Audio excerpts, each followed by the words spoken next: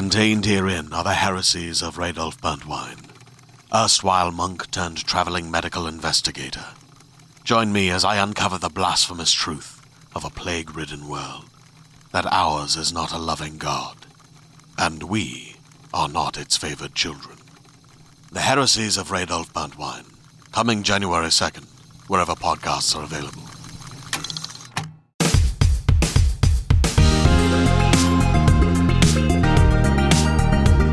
Hello and welcome to the IGN UK podcast. It's not Simon Cardy hosting this week, which feels like an extreme rarity these days. Boo. It's me. My name is Dale Driver and I'm joined with Matt Perslow. Hello. Hello. And Jesse. Hello. You didn't get surname, Jesse. Just That's Jesse. fine. That's all right. Let's just jump straight to it. Hitman. It's out this week. Hitman 3, I should say. And also, is Hitman VR, is that just Hitman 3? That's not a separate thing, right? No, it's within Hitman 3 on the PS4 version, but you can play Hitman 1, 2, and 3 in PSVR. Okay. So we've all been playing it. I think you guys are a little bit more than me. How are we getting on with it so far? Matt, what's your thoughts? It's, as is with the other two, it's a masterpiece. I genuinely think it's one of the best stealth series ever made. It's kind of IO at the height of their game, but this one, I think in particular, shows the learnings of 4 years worth, well, 5 technically now, of working on this incarnation of Hitman. And I just think it's a studio that's nailed that vision so incredibly well, because it's obviously their sandbox player-driven simulation games in which there's very little scripting. You know, you are dumped as Agent 47 into a mission, you have a target, and it's do whatever the hell you want to kill that target, which obviously allows for a huge amount of creativity on the point of the player. But I think the real strength that this one has is there's a bit more creativity within the way that the game itself can tailor that experience for you. So by now, everybody will almost certainly have seen on Twitter or on various different websites some sort of praise for the Dartmoor mission, which I think is probably the best example of this throughout the 6 missions that are presented in Hitman 3. But that has a mission within a mission where it's basically an Agatha Christie Knives Out style kind of deal where you turn up at a mansion and you've got to kill the matriarch in this huge country estate. But that family is also having the issue that someone has died at this mansion and they've hired a PI to come and investigate it. Now, if you just want to kind of do silent, sort of assassin work and work on your own, you can sort of use that they're a bit obsessed with getting that dealt with, and it sort of is a smokescreen for you. But obviously, you can dress up as the PI, and you can suddenly do a mission that you don't have to do. It has no bearing on the story at all. But you can just solve that murder. And I think this kind of introduction of semi-scripted elements that run through that are a bit more cinematic than Hitman has been previously allows you to get a different feel for kind of the work that IO have done with this. And there's something like that in pretty much all of the missions that are in this game. Which, that's good to know. Yeah, it's kind of, I think the Dartmoor one is the most in-depth, but all of them have... Like all the previous Hitmans in this trilogy have had what they call like the opportunity system. Which they're called like mission stories. Specifically, well, now they might have like 2 to 3 kind of set paths that you can follow throughout a location in order to get like the most of the story. And I think those mission stories is what people kind of get hung up on, because it kind of tutorializes each like time you play it, I guess. In terms of like when you're first going through it, I think like where Hitman really shines is like the challenge sections specifically, because after you play the initial mission story section, once you go back into it, that's where the game really shines and opens up more. So instead of following these specific waypoints, you're now thinking a lot more for yourself. So like take the Dubai mission, which a lot of people have seen in the trailers, and that's the first mission. It has around 10 or more assassination challenges, and each of them have different amounts of XP value. So one I did yesterday was that, I could poison one target, or instead I can try and assassinate both of the targets using a single bullet in a sniper, and each of those have different XPs. And I think it's those things that you can see that objective and there is no objective marker, so then you're being a bit more creative and thoughtful of how you can actually approach those assassinations. And I think that's where people get caught up, because once they finish those mission stories, I'm like, well, I'm kind of done now. Like I can't see the set path, but really you have to make one for yourself, and the challenges are like a good jumping off point for those. Yeah, I feel like as what type of game player I am, it's kind of the best and the worst element of Hitman for me is the fact that there's this just not infinite, but there's a lot of creativity there and so many like permutations and variations of things you can do. But I always find my first experiences, I just sort of stumble my way through these things. Like the Dartmoor one, I immediately just went straight to the target and killed her pretty easily without getting caught. And then afterwards, I realised there was all this PI stuff, and I started doing the murder mistress thing. After that, she's been dead the entire time.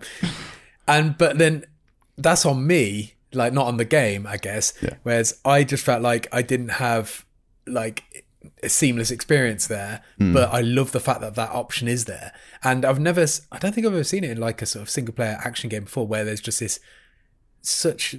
this emphasis on replayability of each mission. Like you wouldn't have that in like The Last of Us, would you? You wouldn't go, I've got to redo this to see what else can happen. Yeah. And this one, Hitman always felt like, a single player like narrative driven game to me. And now it's very much this sort of, I think when they released it in the DLC, the season form previously, I think that spoke to me the most, because I could really like say, okay, this is the map. I've got Sapienza this month.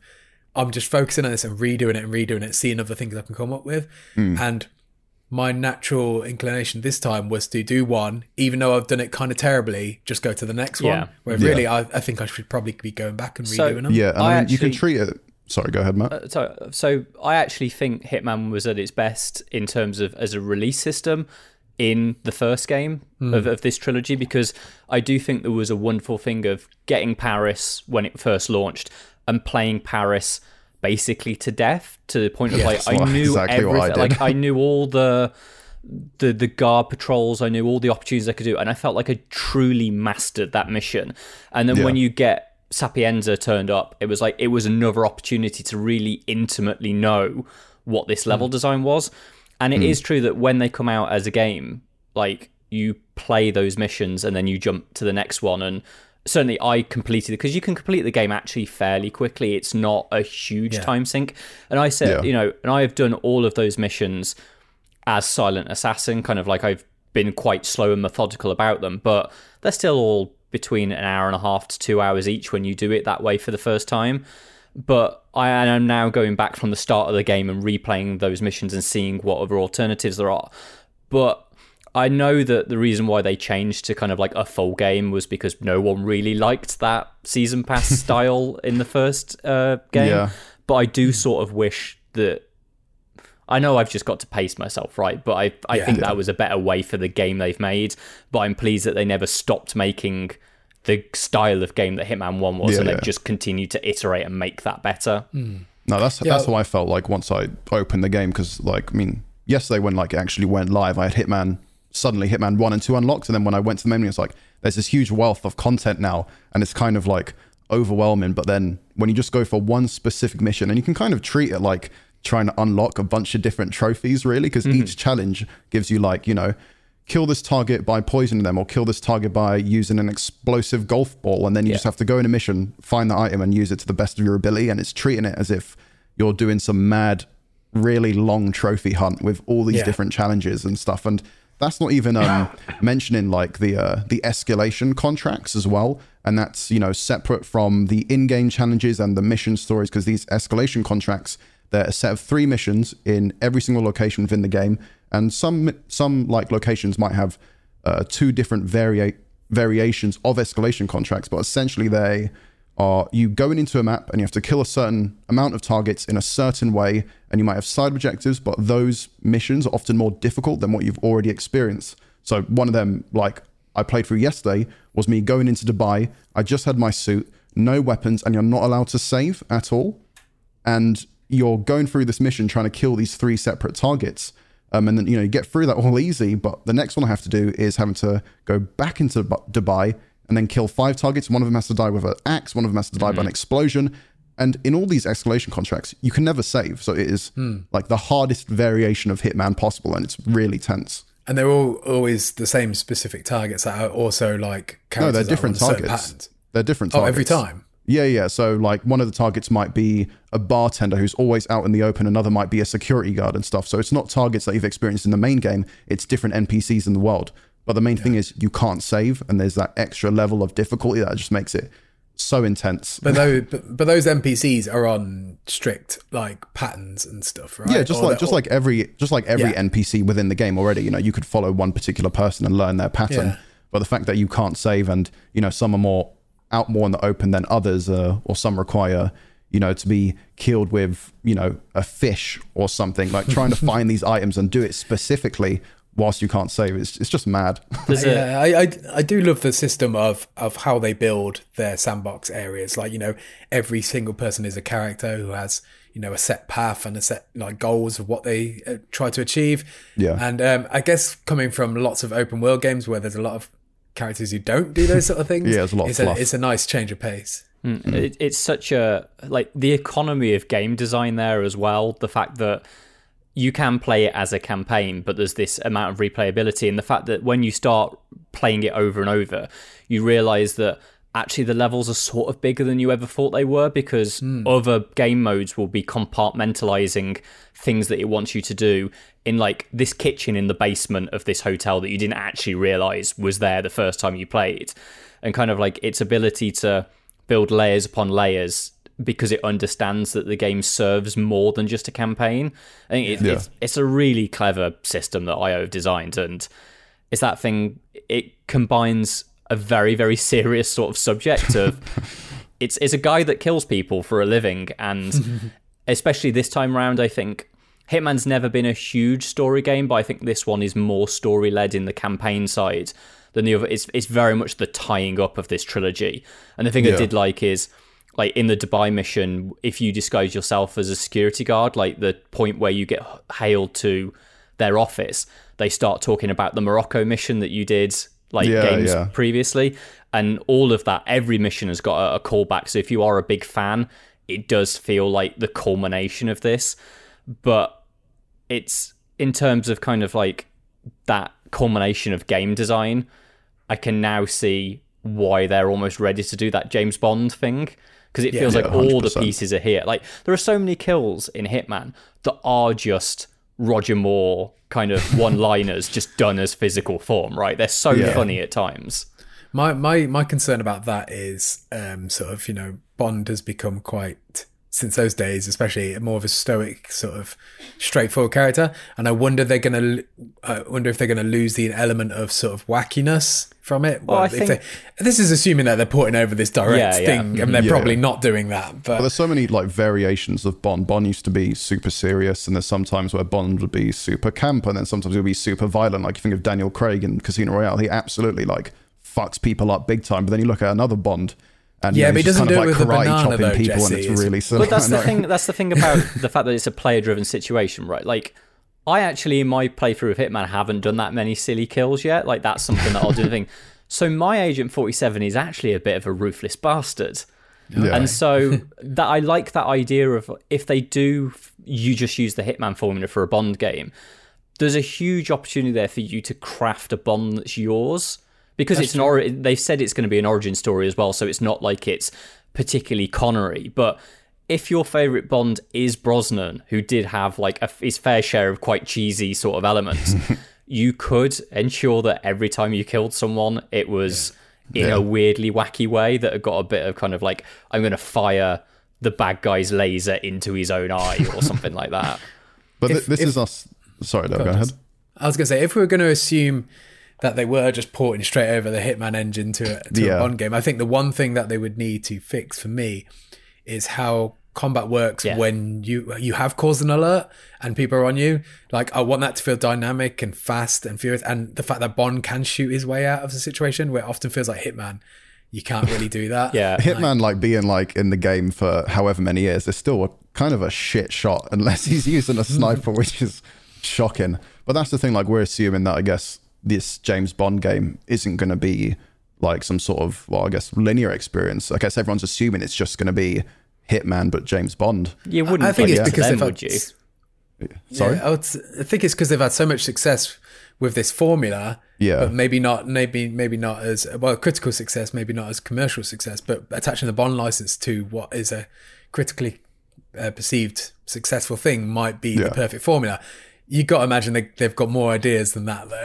They're definitely going to be doing something a bit different. I'm going to assume that it will be kind of like Hitman framework, but with a system that allows you to actually have a good punch up and actually have a good gunfight. It needs to sort of escalate it to that whole thing of where it becomes a bit more like, you know how in Deus Ex you could actually just go all guns blazing if you want. It was a good stealth game, but it was also good at shooting. Like, it needs to have a better balance there, and also probably needs to have some good car chases in there. So I think it will be kind of like a more cinematic kind of idea. Yeah.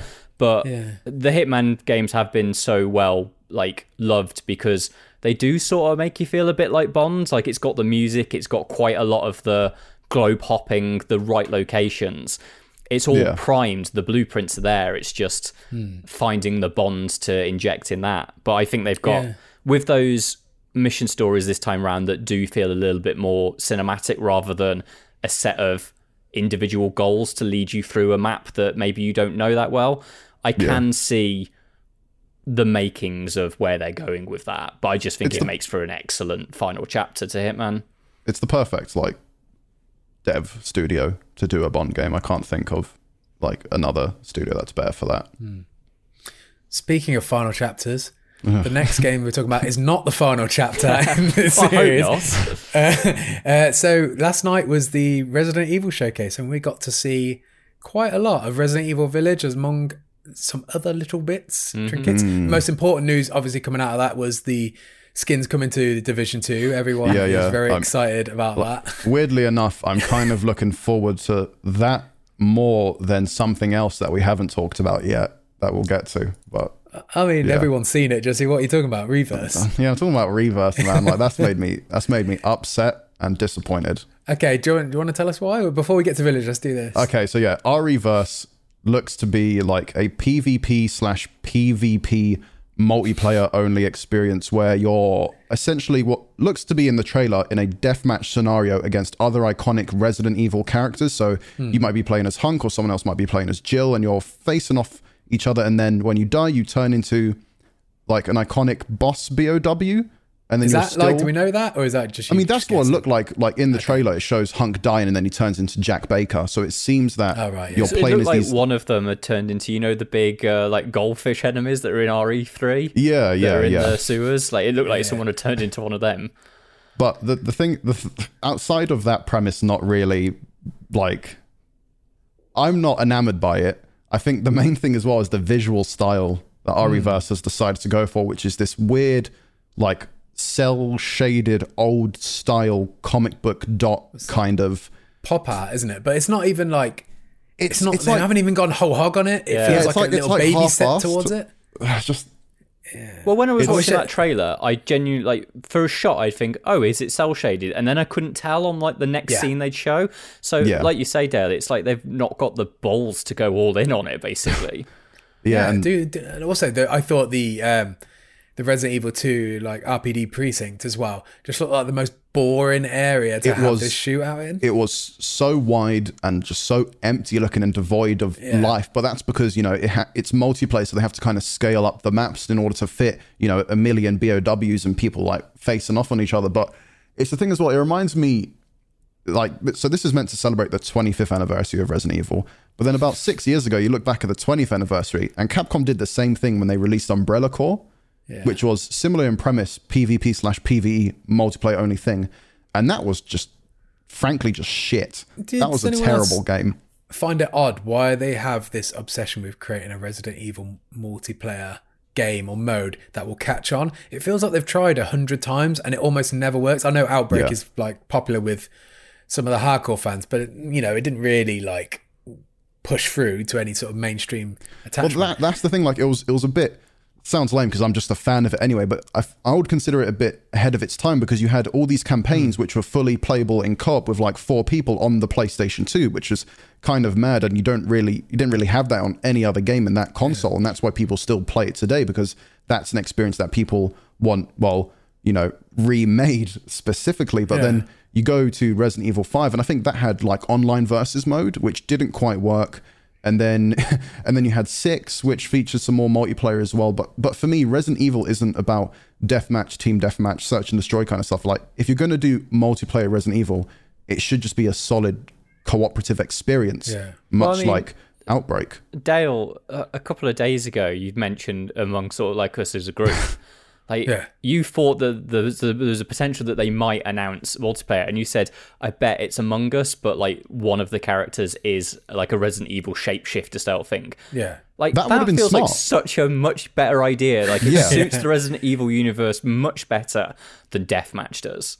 Yeah. And I mean, my thought was they've been trying for so long to make a popular multiplayer mode, that why wouldn't you latch onto one of the biggest things of last year and try and and do what everyone's done with Battle Royale, there's no more space for Battle Royale as far as I'm concerned, but there is now space to copy this format for a little bit, and there will definitely be more games coming out this year that copy that format. So I assume that was going to be an easy win for them. I would also argue, it doesn't need to have, it's like they're doing this thing from, 10 years ago, where every game felt like they needed multiplayer mode. And then since then, a lot of them have learned, actually, do you know what, Mass Effect, do you know what, God of War, we don't need these multiplayer modes. We can focus on being a single player game. Look how much some of these games are like, I know Spider-Man's got a license attached to it, but it's done so well and it doesn't need any multiplayer component. Why can't we just double down on Resident Evil being a great single player game and then forget this idea of multiplayer? But there has to be data that supports something that I guess the majority of fans don't quite understand. Maybe. Because, I mean, like before Resident Evil 3 came out, I was looking forward to that game. And then when you heard about Resistance, I was a bit iffy on it. But then Resistance ended up being a better example of, a more enjoyable game than the Resident Evil 3 remake ended up being, to be fair. Like, Resistance has more of a fan base than the 3 remake does. That's true. Like, ReVerse, for all we know, could come out and be good, but at this point I'm going to say no, just because it doesn't look good. It appears like it's not good, but if it plays really fun and there's a good fun loop there, and you never know, I'd give it a shot because it comes with Village anyway. So it's there to be experienced, so like I'm absolutely going to give it a go, but that trailer didn't leave a great initial impression, is what I'm trying to say. So on to Village anyway. We got a trailer, like a 3-minute long trailer, which gave us some extra long looks at a very, very tall vampire lady, which everyone loves that tall vampire lady. The internet has taken to her immediately. I mean, it's just because it's such a weird idea that I definitely feel like she has Nemesis and maybe more Mr. X potential here of like memes and like popular culture. 100%, and it helps that she isn't some like fucking disgusting monster that has holes in her face. Will be. Yeah, she will turn into like some disgusting blob at the end of the game or something. But initially, she looks vaguely human. I mean, it's not the Mr. X thing that will be the memes. The memes is because people want her to step on them. That's why she's going to be popular. Hey, I don't judge. Whatever. People are horny for the vampire lady, and you need to relax on Twitter. I'm very excited for this game. I think it's taken a lot of the cues from Resident Evil 4 and 7, and it feels like they've combined them in like the perfect way. And the setting looks great. The theme and the tone looks great. My concern is that they're going to fall into that familiar trap of having like a secret underground base be underneath this castle. And I really don't want that to happen this time. There's 100% a secret umbrella lab within that castle that's fully decked out with stuff. It's going to happen. I just think it's played out. Why can we not have this? Like 4 was a much more isolated story, even though it did have those sort of connections and laboratory stuff. Yeah, I feel like they can tell a story of just Ethan trying to save his daughter, and yes, have you've got your Chris connection and maybe some other umbrella connections, but tell the story of it appears like he's going against this family of vampires. And there's a whole family. They're all going to be bosses, I imagine. Have that as a story. We don't need all these extra elements. That's what I want from Resident Evil Village. I must say, I do like the trope of Resi having some mad bull. So I know a lot of people don't like the boat stuff from Resi 7. I actually I like. I don't think it's laid out all that well. I think as a level design, it's not that great. But I can remember playing Resi for the first time, and like I love that. I think the house is much better. Is like but I did get a thrill out of when all the stuff about she's a secret agent, she was on this boat, and I was like, yeah, this is proper Resi, and I really like this. So I do hope that there's a cool element to it where it's just like there's more to it on the surface. But as you say, like, I think the ratio was wrong in 7, and I think it does need to be like 80% about exploring that village and that grand sort of Baroque-ish sort of architecture, and that it's so gilded and like that weird high class but low class kind of wealthiness to it. And I think that is a look obviously it pulls a bit on Salazar's castle from 4. But I do think it's got its own visual identity. It does feel quite different to anything we've had in Resi. And it's I think is really exciting. It's a lot more royal and actually, I guess, kept in a good condition. You look back at Salazar's castle, that place is like a fucking dump. They didn't give a shit about taking care of that place. And this place actually looks like these very tall ladies live in there and take care of it or something. And to be fair, there's only one of them's tall. The others are just kind of vanilla, so we don't care about them. But no, but it's interesting that they're clearly. I mean, they've never said vampires, but there's enough evidence there to suspect they're at least vampiric in some form. I mean, there's like werewolves in this game, and they are blatantly vampires as well in regards to like the 4 or 3 sisters, whoever they are. But I'm looking forward.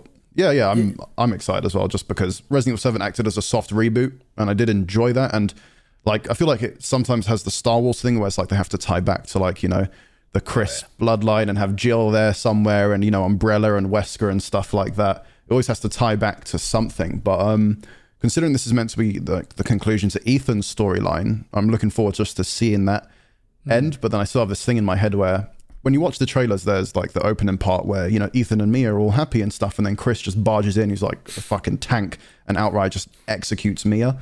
And I hope that Chris isn't going to somehow turn into a villain, but I don't think they're brave enough to do that. I feel like Mia's that's probably either a nightmare, or she's like some sort of doppelganger or a spy or something. Like, that's a good shout. They're never going to do anything like your favorite boy Chris is suddenly turned evil and is executing your wife. It's like, that's 100% not going to happen. Well, I definitely think you're right, as in she's either a doppelganger or Chris is being manipulated or, mind control or something like that. It's all the steroids he's on. Resident Evil 7 was big into its mind control aspects, right? So I've done a Rewind Theatre, that's a trailer breakdown that's going live today.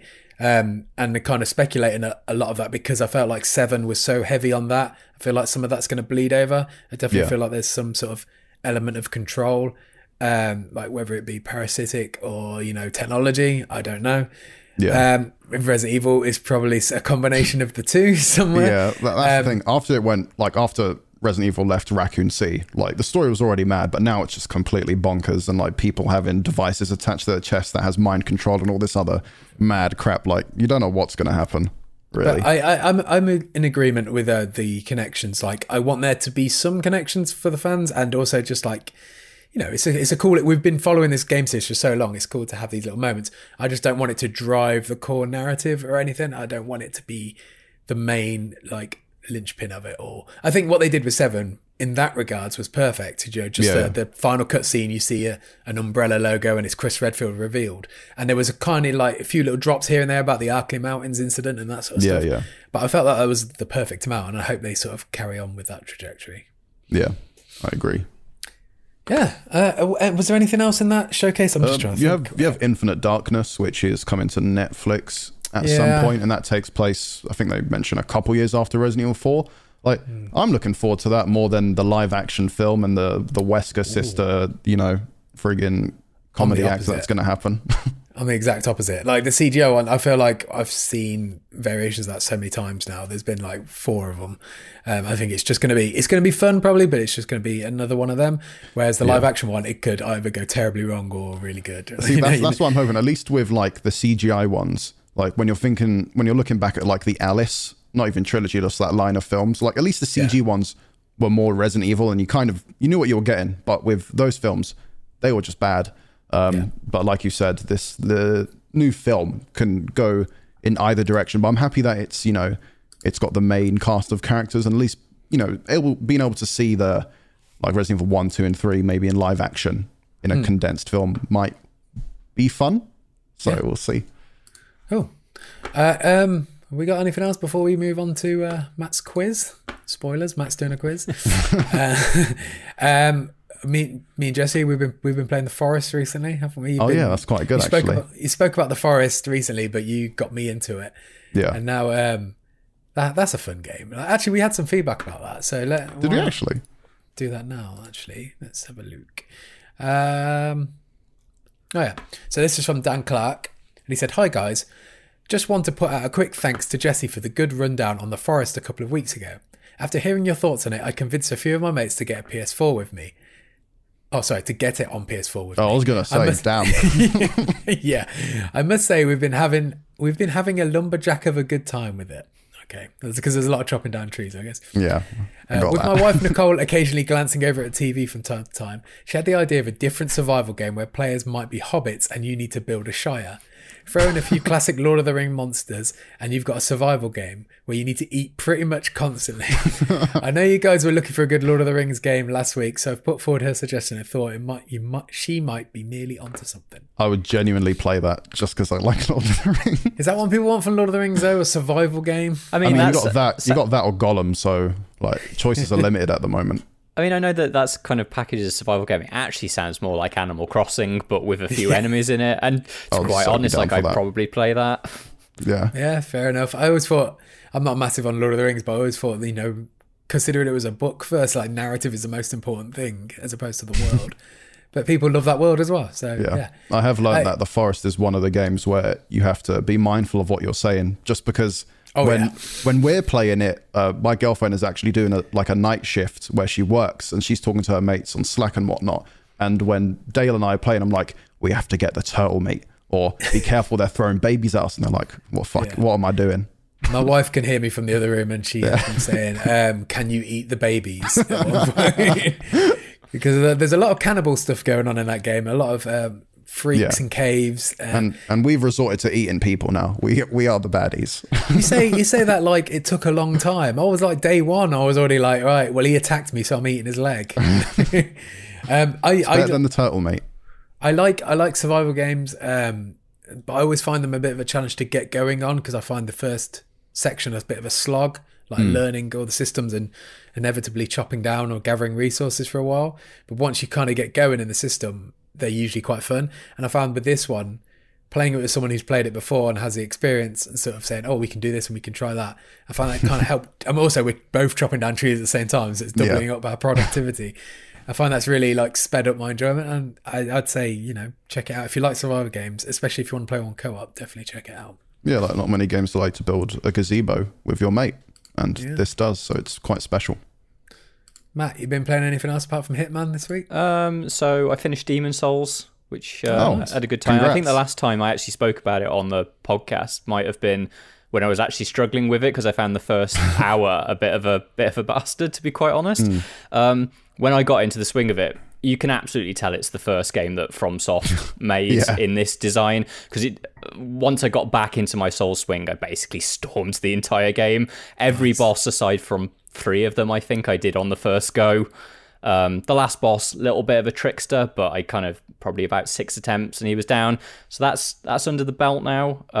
Went back to playing Dark Souls 3, which I'd started like last year. Realised I'd done so much wrong in it off some of the learnings that I got from Demon Souls that I just absolutely shit-canned a 25-hour save, and I'm like, I'll come back to that later. Oh my God. But at the moment I'm playing Nier Automata, which is something that I mentioned on the last podcast, was a game that I went to see at Gamescom in 2016 and thought it looked absolute garbage. And when it got all of these raving reviews, I got quite upset. I was like, how dare they? It looked dreadful. It was rubbish. But I finally got around to giving it a go, and actually it's really good. It's got excellent music design. It's obviously it's tarot, so it's a bit weird, but it's weird in a good way rather than just weird for the sake of it. I think it's got some really nice visual motifs. The combat's quite fun, but I think it's just more creative than I assumed it would be, because at Gamescom, they just showed the desert off, and I was like, there's nothing in this desert. It's just running around it and occasionally hitting a robot. Whereas the stuff that I've been doing, especially last night, I basically did a boss fight in an opera where it was like an opera singer that basically looked like a Dalek that could fire like lasers and create crucifixes with robots on them that could hack you. Like, that's a genuinely really, really cool, really inventive boss fight. So yeah, I'm into it now. I like it. What are you playing it on? Sorry, go on. What are you playing it on, Matt? PS4. Well, PS5, but backwards compatible. Oh, okay. Fair enough. It's tough with those sort of games at events when you just get such a tiny little snapshot of it.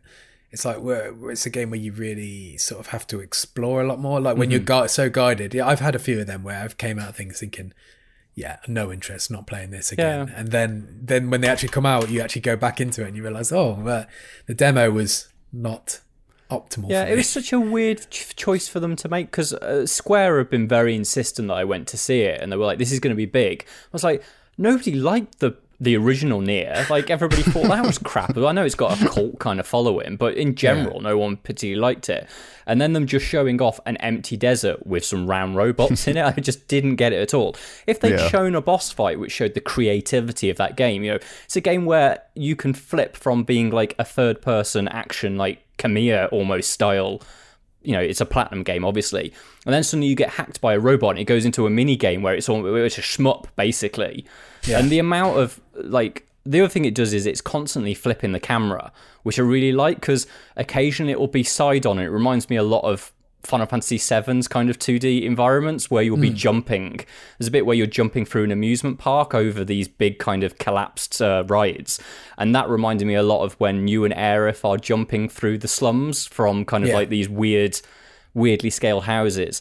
So it's kind of oddly nostalgic for a particular period of Japanese game design, I feel, while also being a lot more creative than most games these days are. So yeah, I've been massively turned around on that. Oh, good stuff. Right, let's do it. It's time for the Endless Search. Inside, it's a UK IGN crew. Yeah, and the ones and twos. We got the games gonna play for you. Inside, I got a question for you. Hold tight the DJ, we coming through. Yeah, and the ones and twos. We got the games gonna play for you. Inside, I got a question for you. It's the Endless Search. Matt, you've got a game for us. I have, yeah. I'm Game Master today. Last week, Joe did the Go On Name 'em. He was like, classic. Every time we do a quiz, like it really should be Go On Name 'em. Whereas, as people will have seen last week, I'm not that great at Go On Name 'em, unless it's a real specialist subject. So this is the one that I wish it was every week, which is PG Tips. I thought it might be. There we go. Yeah. I don't think I've ever played PG Tips. Maybe I have. It's hard to remember because when I'm not on episodes, I listen to them, so it feels like I've been a part of them. But should we get a reminder of the rules then? Since they might not be. Sounds like you want a reminder of the rules. Yeah, that was me slightly hinting I can't remember. So just go ahead. So PG Tips is based on the parental guidance written by people that actually write on IMDb. So it's not. This is not from kind of like government boards for monitoring parental guidance. This is actually from viewers, or in this case players, because we're doing about games today.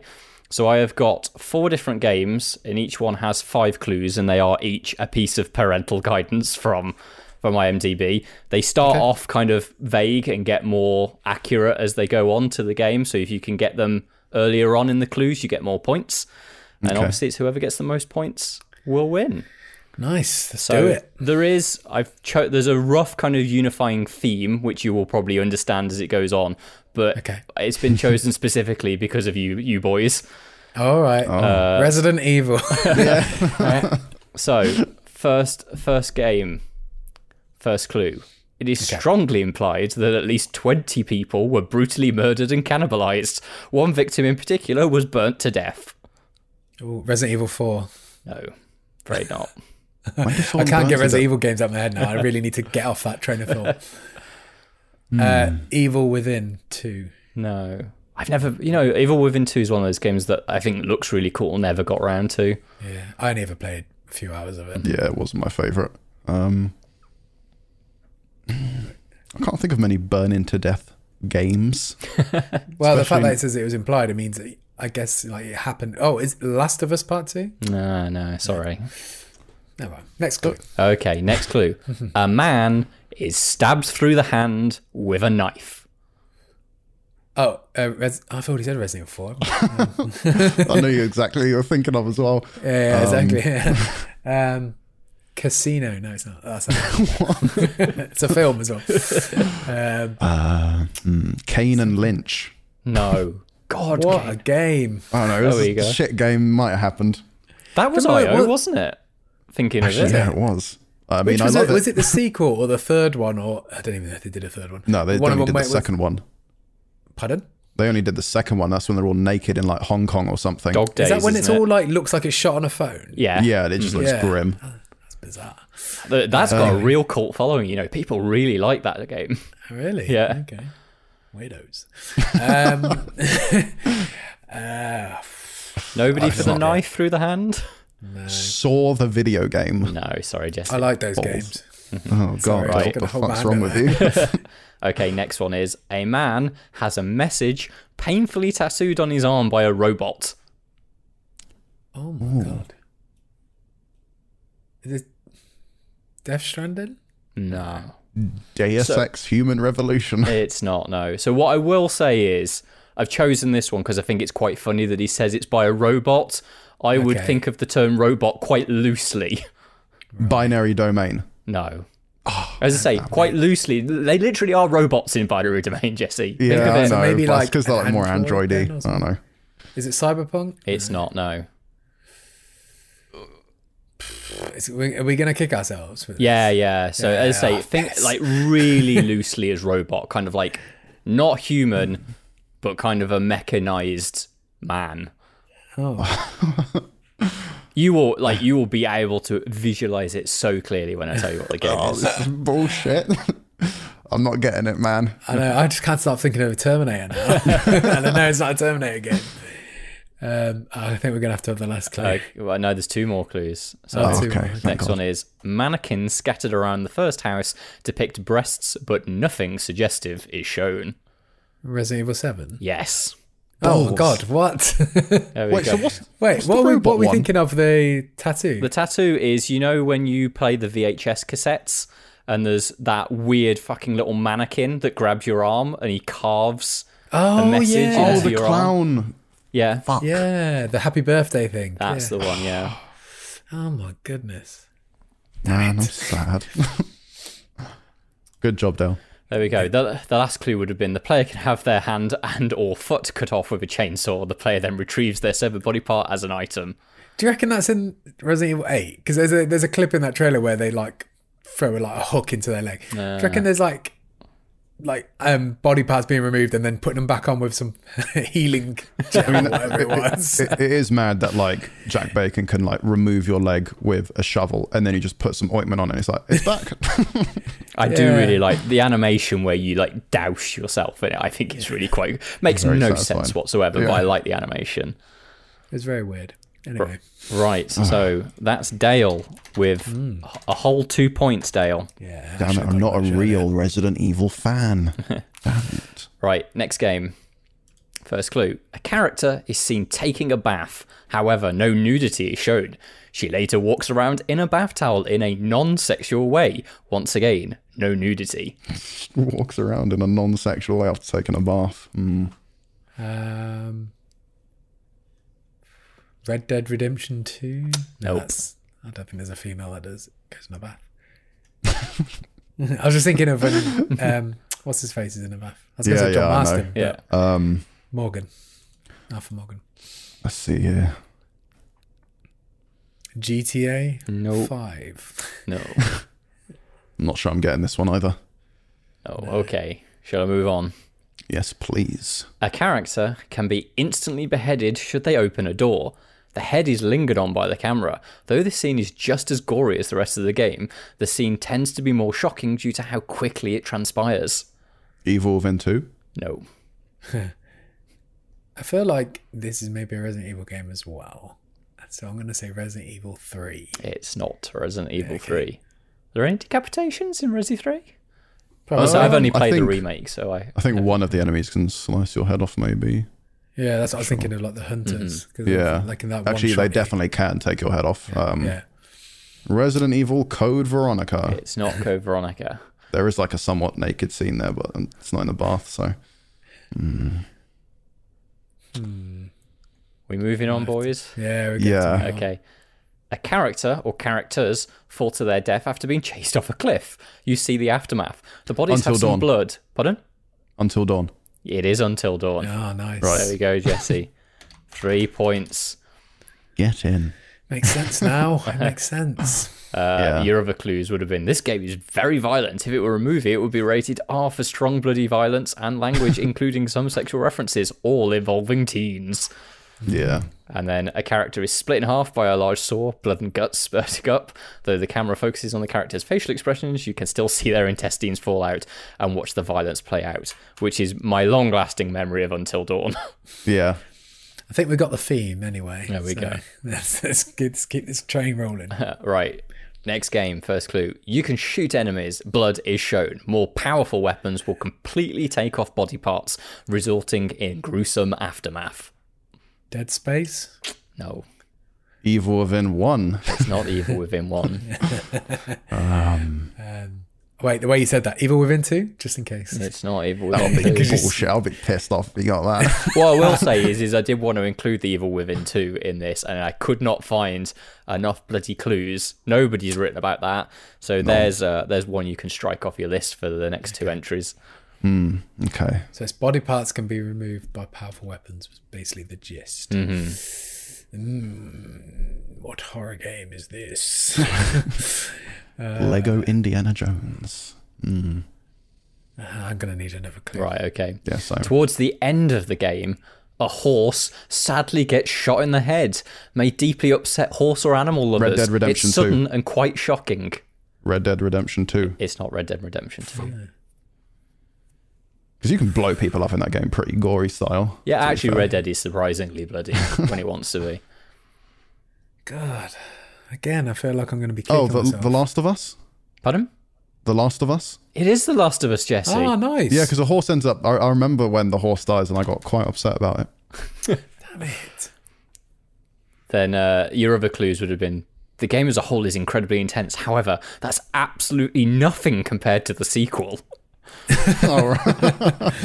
Then there is a scene of a man trapped underneath a cupboard who begs the player to shoot and kill them. The scene is not optional, but the player has a choice of either killing the man to end his suffering or leaving him alive to become infected. And the final one would have been any experience. This one I thought was really weird, and I'm not entirely sure I understand it. Any experience with a bloater can be intense due to the fact that they kill you brutally. They rip your mouth open in one shot and take a lot of ammo. Sneaking past them is worse. How is sneaking past them worse? It's straight up isn't. Also, Weird. one of the clues you what said we're talking suggested that they finished the sequel and then went back to the first game to add in a PG tips to it, which is quite sad. Yeah. Do you know what I love about the kills in The Last of Us is the great use of music and editing, like the way it like, ends on the frame of the most violent moment. So powerful. Right, last game. But Jesse's currently leading it. If this game was made into a film, it would be rated NC-17 for extreme horror violence and explicit sexuality. Ooh. NC-17, is that true? What is that? That's an 18 in the States, basically. Explicit sexuality, you say? This game is fucking gross, and I hope I never have to play it again. Oh. That feels like a better clue. Definitely going to be a shit Well, that game, comes then. from this horror violence and explicit sexuality. Like, it is exactly what that makes it sound like. God, what's the most Wait, can you just repeat that clue again, please? If the game was made into a film, it would be rated NC-17 for extreme horror violence and explicit sexuality.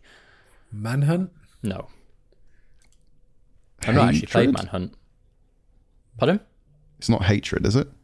No. Is that what that game was called? No. Yeah, no. Absolutely. On principle, I would not include Hatred on this. Yeah, I'm thinking it's not going to be one of those like really sort of indie shock games. No, more no, like- big budget thing. Like, it's a genuine game by a genuine developer. I'll put it as that. I'm trying to think of horrible games I've played. I've probably played it, but it's not. Yeah. ringing any bells. I still think the scariest game is PT. Like by far, That is true, for me. yeah. I'm so sad I never got a chance to that's play not- that. but- Okay. Next clue would be violence is inflicted on the player character by the antagonist of the game, which consist of supernatural creatures as well as human enemies, such as crazed cultists and guards. Outlast 2? Outlast? It is Outlast 2, Jesse. Well Bastard. done. That game was shit. I'm not massive on Outlast either, to be honest. First game's a lot better, I think, than Outlast 2. I quite like the first one. Like, I think the first one was one of those kind of from the Amnesia kind of like boom and kind of, I guess, is closer to sort of like what Resi sort of ended up to. You can see all of the threads there. I mean, Outlast 2 is just utterly gross. It's just horrible. The next clue would have been some of the stronger scenes show a cultist torturing a woman on a rack, a person being crucified and nailed to a cross, as well as a character slitting his own throat. Then a sequence in the game has the player come across a pit full of dead sacrificed children. The player is forced to walk over the deceased accompanied by loud crunching noises. And the final one, which was a news story that I wrote back in the day, an update on the PC version added back some content that was removed for the AO rating, such as more of the birthing scene and the orgy. Oh, I don't even remember that shit happening. So I Do you not? Played the early build. No. So I played this as when I used to live in my old house at Bath. I was kind of the one that would play horror games, and everybody else liked horror games but couldn't play them. So we'd do it as kind of like a live theatre sort of viewing. And I can remember us playing that and just none of us wanting to sort of like do anything after that, because it was just everyone sort of needs to go and have a shower now. Yeah. Just feel icky and gross. Yeah. Well, there we go. Jesse stormed it. He's a big horror boy, isn't he? Yeah. Right. Feedback. Matt, you're up first. There we go. So this one comes with a title from Mike Tapia, who says licenses to Brill. Which I like. A fun little pun. Hey boys, really enjoying this big franchise loving that's been going on recently. It reminds me of the SNES days when there were movie, TV show and fast food games all over the place. Any old shite got a game. I kind of hope that we can head back in this direction again, which is a bold wish.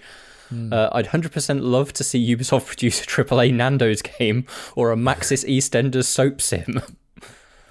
I mean, like in the 90s, there was like, you know, the Cool Sparts and the.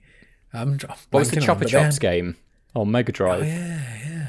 Also, there have been a few like EastEnders or Coronation Street like puzzle point and click games. I'm certain of it. I've seen in Poundland. I remember as a kid going into a game and distinctly remember there was a Coronation Street video game that was like called like The Mystery of Betty's Hot Pot or something. That's exactly it. My friend who does Twitch streaming, he did a live Twitch stream of playing that game of Betty's. I think it's like Betty's Hot Pot or Betty's Missing Hot Pot or something like that. That's fucking sad. What a weird time. Anyway, back to Mike. Failing that, I do have some genuinely great ideas for future game pairings. Someone please give Kojima the Evangelion license. He has previous with big mechy action and a penchant for gloriously OTT characters and story beats. Which, I think I actually, having been playing Nier recently, I actually think Taro is probably actually a really good shout for Evangelion. Maybe the two of them should get together because everybody wants Kojima to work with someone else, right? So yeah, exactly. I mean, Kojima already makes confusing like madness, and Evangelion is already hard to follow once you get past a few episodes. So pairing that with Kojima would probably cause the world to explode. Yeah, last week we were talking about how the fact that anime is actually bullshit and none of us have watched it. Evangelion is actually one of the animes that I've watched all the way through and generally quite like what it's going for, but it does get nonsense towards the end. So yeah, kind of like a game reinterpretation of that story where it actually kind of holds it together all the way through. I'd definitely play. Just play the N64 version of Evangelion. Pardon? There you go.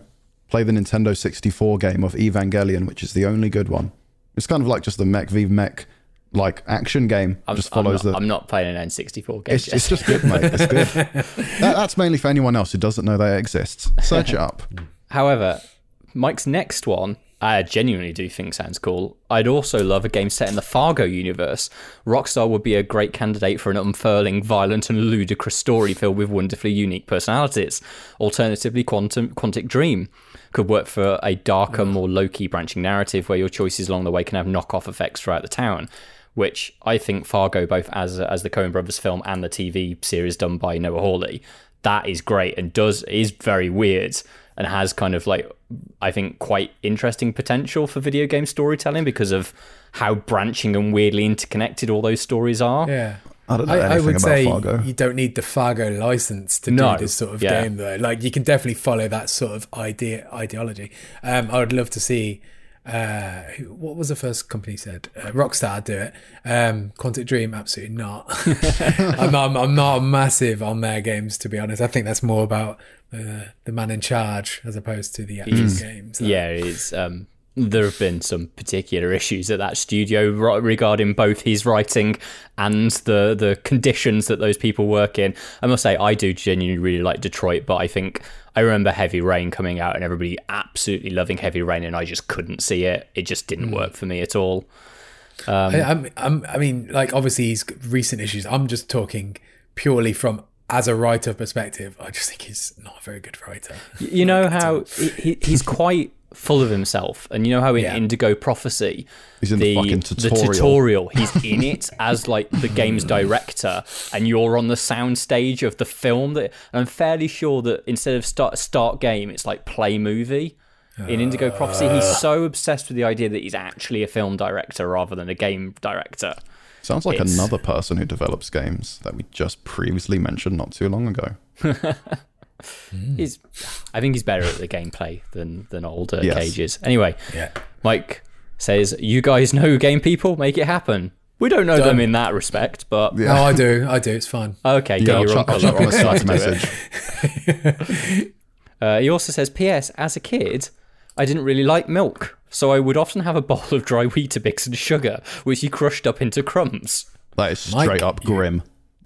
You are a freak, mate. Jesse, you cut out a bit when you... What did you say then? That's grim.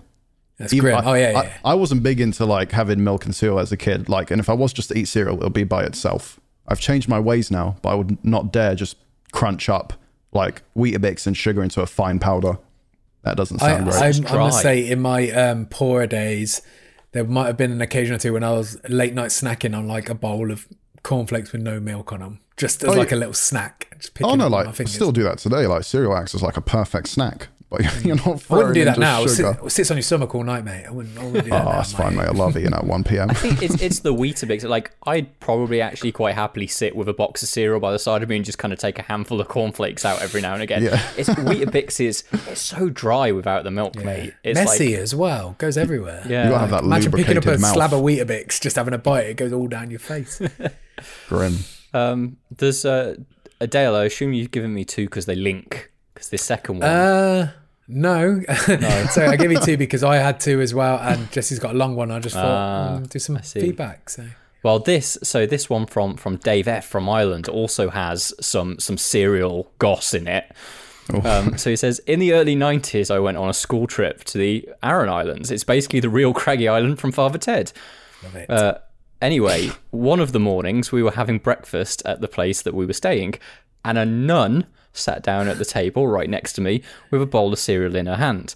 Based on her age and the size of her glasses, I surmised that she probably struggled with her eyesight. She put a sugar bowl in front of her, scooped a mountain of sugar onto a spoon, and began sprinkling it on her cereal. At seeing this, my immediate thought was, either she thinks she has cornflakes in that bowl, or she just really likes to put a lot of sugar on her Frosties. If I had been an adult, I would have helped to dodge that sugary bullet, but I was a bored teenager looking for an amusing anecdote. And here it is being recounted over 25 years later. From Dave. Worth it. Would you would have tried and helped or stopped her at this age if you saw that about to occur? I mean, I don't think you would. Maybe he's right. Like, you get double stuffed Oreos. Why not, like, double frosted Frosties? It's madness. I'm Just not for breakfast, massive on mate. You're sugar going on to be cereal. buzzing. Sorry, Jesse. I'm not massive on sugar on cereal as it is anyway, because, like, I kind of want to wake up. I don't want to be just loading up on sugar in the morning. Yeah. But to double up on Frosties with sugar, that's insane. OD on sugar. These people are mad. I mean, she was a nun. Like, maybe it was, like... She needs the energy, for the mate. Lord. He loves the sugar. Yeah, maybe. Right, okay, I've got the next one. This is from... No, it's not from Dan Clark, because we've already read that. It was about the forest. So this is the next one. It's from Daniel Tate. And he says, right, we need to settle this. Sunny D was not the beverage that contained bull spunk. In our school in Newcastle, it was a well-known fact that it was actually Red Bull that contained bull spunk, and that the ingredient taurine was the culprit. I mean, think about it. It's called Red Bull. Clearly the most obvious choice of a drink to involve bull spunk. Fuck this Sunny D malarkey. Since they changed it, I think I would prefer the spunk version.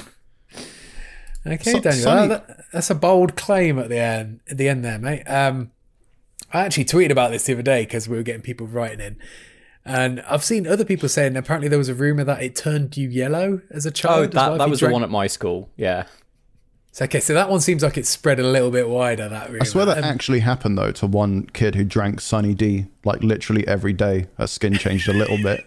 Because I went to the Wikipedia page for Sunny D, and I know that's not, like, the end-all of, like, facts and knowledge. But that story is on the Wikipedia page of Sunny D, I'm certain. How do you measure that, though? What do you constitute as a little bit yellow? Like, jaundice. Could he have, like... Yeah, exactly. Could he have some sort of other medical condition, and it wasn't related to Sunny D consumption? Oh, I don't know, man. It's nonsense. But yeah, does Sunny D still exist, right? Like, you can still buy it. I don't Didn't think it get pulled from the market, though? Because, like, I remember, like, seeing that in, like, Iceland when I was a kid. We used to drink a decent amount of it, and then just at some point it just disappeared from our lives forever. I think it was taken off the shelves for a while, and I don't know if it was kind of a Turkey Twizzler deal in that some government agency or a Jamie Oliver figure kind of decided that there was too much sugar in it. Because it was absolutely like 4% orange to like 96% sugar. I have the Wikipedia page open in terms of the story of a 4-year-old girl who experienced her skin turning orange due to the product's use of beta-carotene for colour after drinking an estimated 1.5 litres of Sunny Delight a day. What? So that's how on the real parents. that is That's not. an insane amount to drink. A day? How much does that cost? Jesus Christ. Where is that kid today? Can you imagine that nun from the previous story, like putting all this sugar on her Frosties and then also down in a big bottle of Sunny D as well? It's like, you know, in Juno when she buys the massive Sunny D just so that she can do the pregnancy test, just a nun swigging on a big gallon of Sunny D. Right, Jesse, you've got the last one. It's a doozy. Yes, I saw. This is Ricky McNamara, and he says, "What's up, lads? First of all, I just want to say thanks for providing me with endless entertainment through the form of a podcast. That stupid shit, the stupid shit you talk a lot about each week is just fucking great." Cool. I started the podcast back in September when I needed something else to listen to other than my boring music playlist at work, and quickly sifted back and started listening to many previous episodes. Anyway, Star Wars, cereal, and robbery. These three fit into the same story. My story isn't about the cereal itself, but the toy that came with it.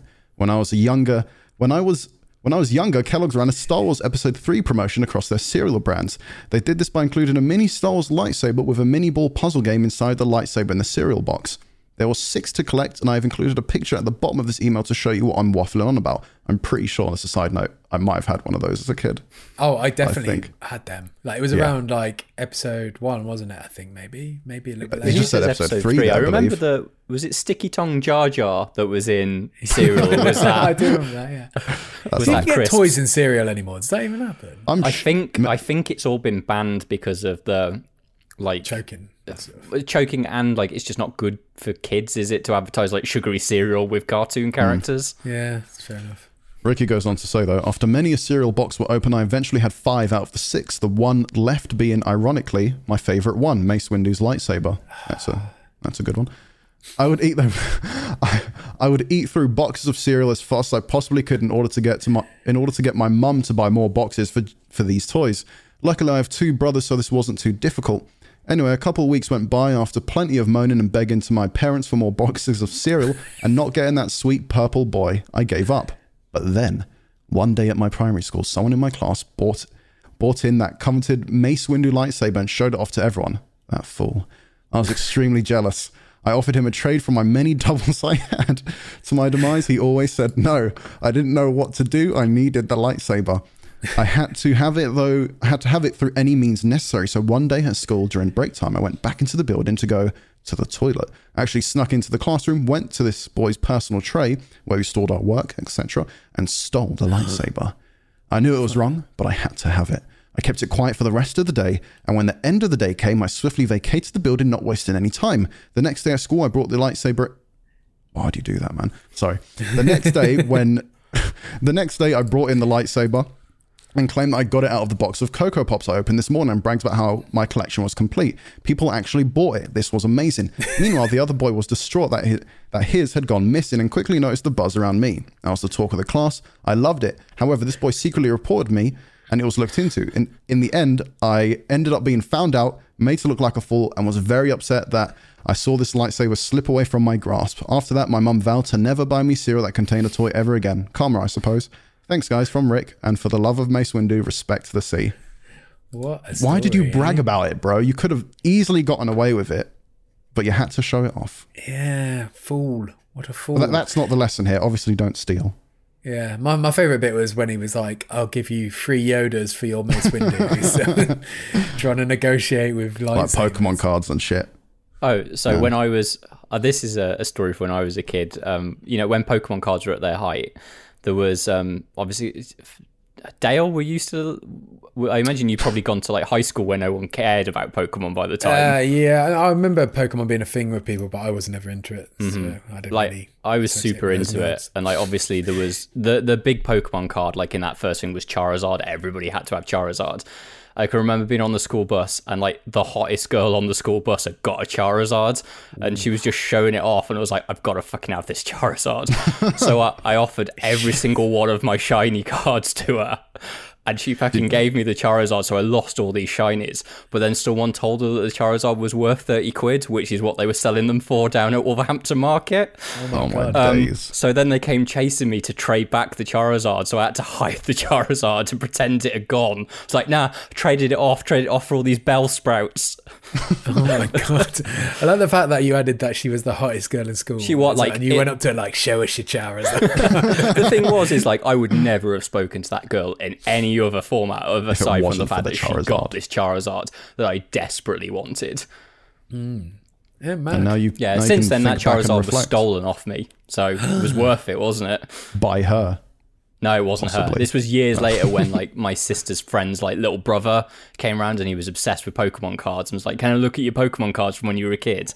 And when I went back in, there were no Charizard left anymore. What if he was a secret agent for her and it was a whole long con 10 years to get later. Charizard back? Deliberate scheme.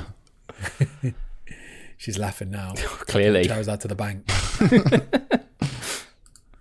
Yeah, that's it. What a lovely time, eh? You didn't sound convincing when you said that, Dale, if I'm going to be honest with you. It was a question, mate. It wasn't a statement. I was saying, Jesse, was it a lovely time? It was a lovely time, Dale. Okay, good. Right, let's move on for that. We need some music, actually. We haven't spoke about any music today. Does Mace Windu have a theme? No, even if he did, I'm not playing it. Terrible character, Mace Windu, by the way. Terrible. Listen character. here. You haven't read the many comics I have, Dale. That expands the character. Do you know what? I can't.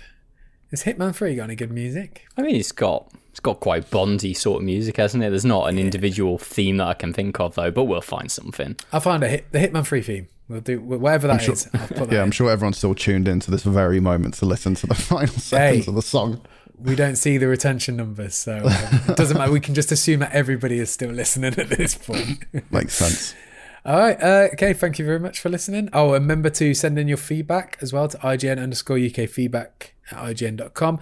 Send in more quizzes as well. We've had the quizzes has dried up a little bit, so you might be able to get yours played. So make sure you send it in. All right. Cool. Thanks, guys. See you later. Bye. Bye.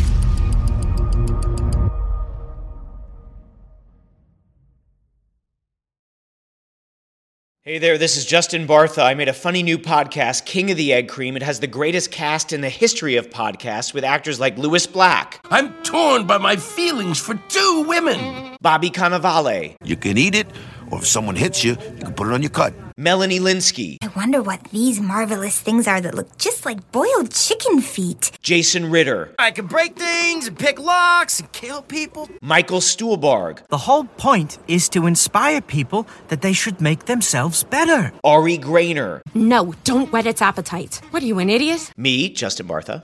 That's not just any egg cream, that's a Lemke's special. And all narrated by the hilarious Richard Kind. This is the story of Harry Dalowitz and how he rose from nothing to become New York's King of the Egg Cream. So if you like funny true stories, come listen to King of the Egg Cream, available wherever you get your podcasts.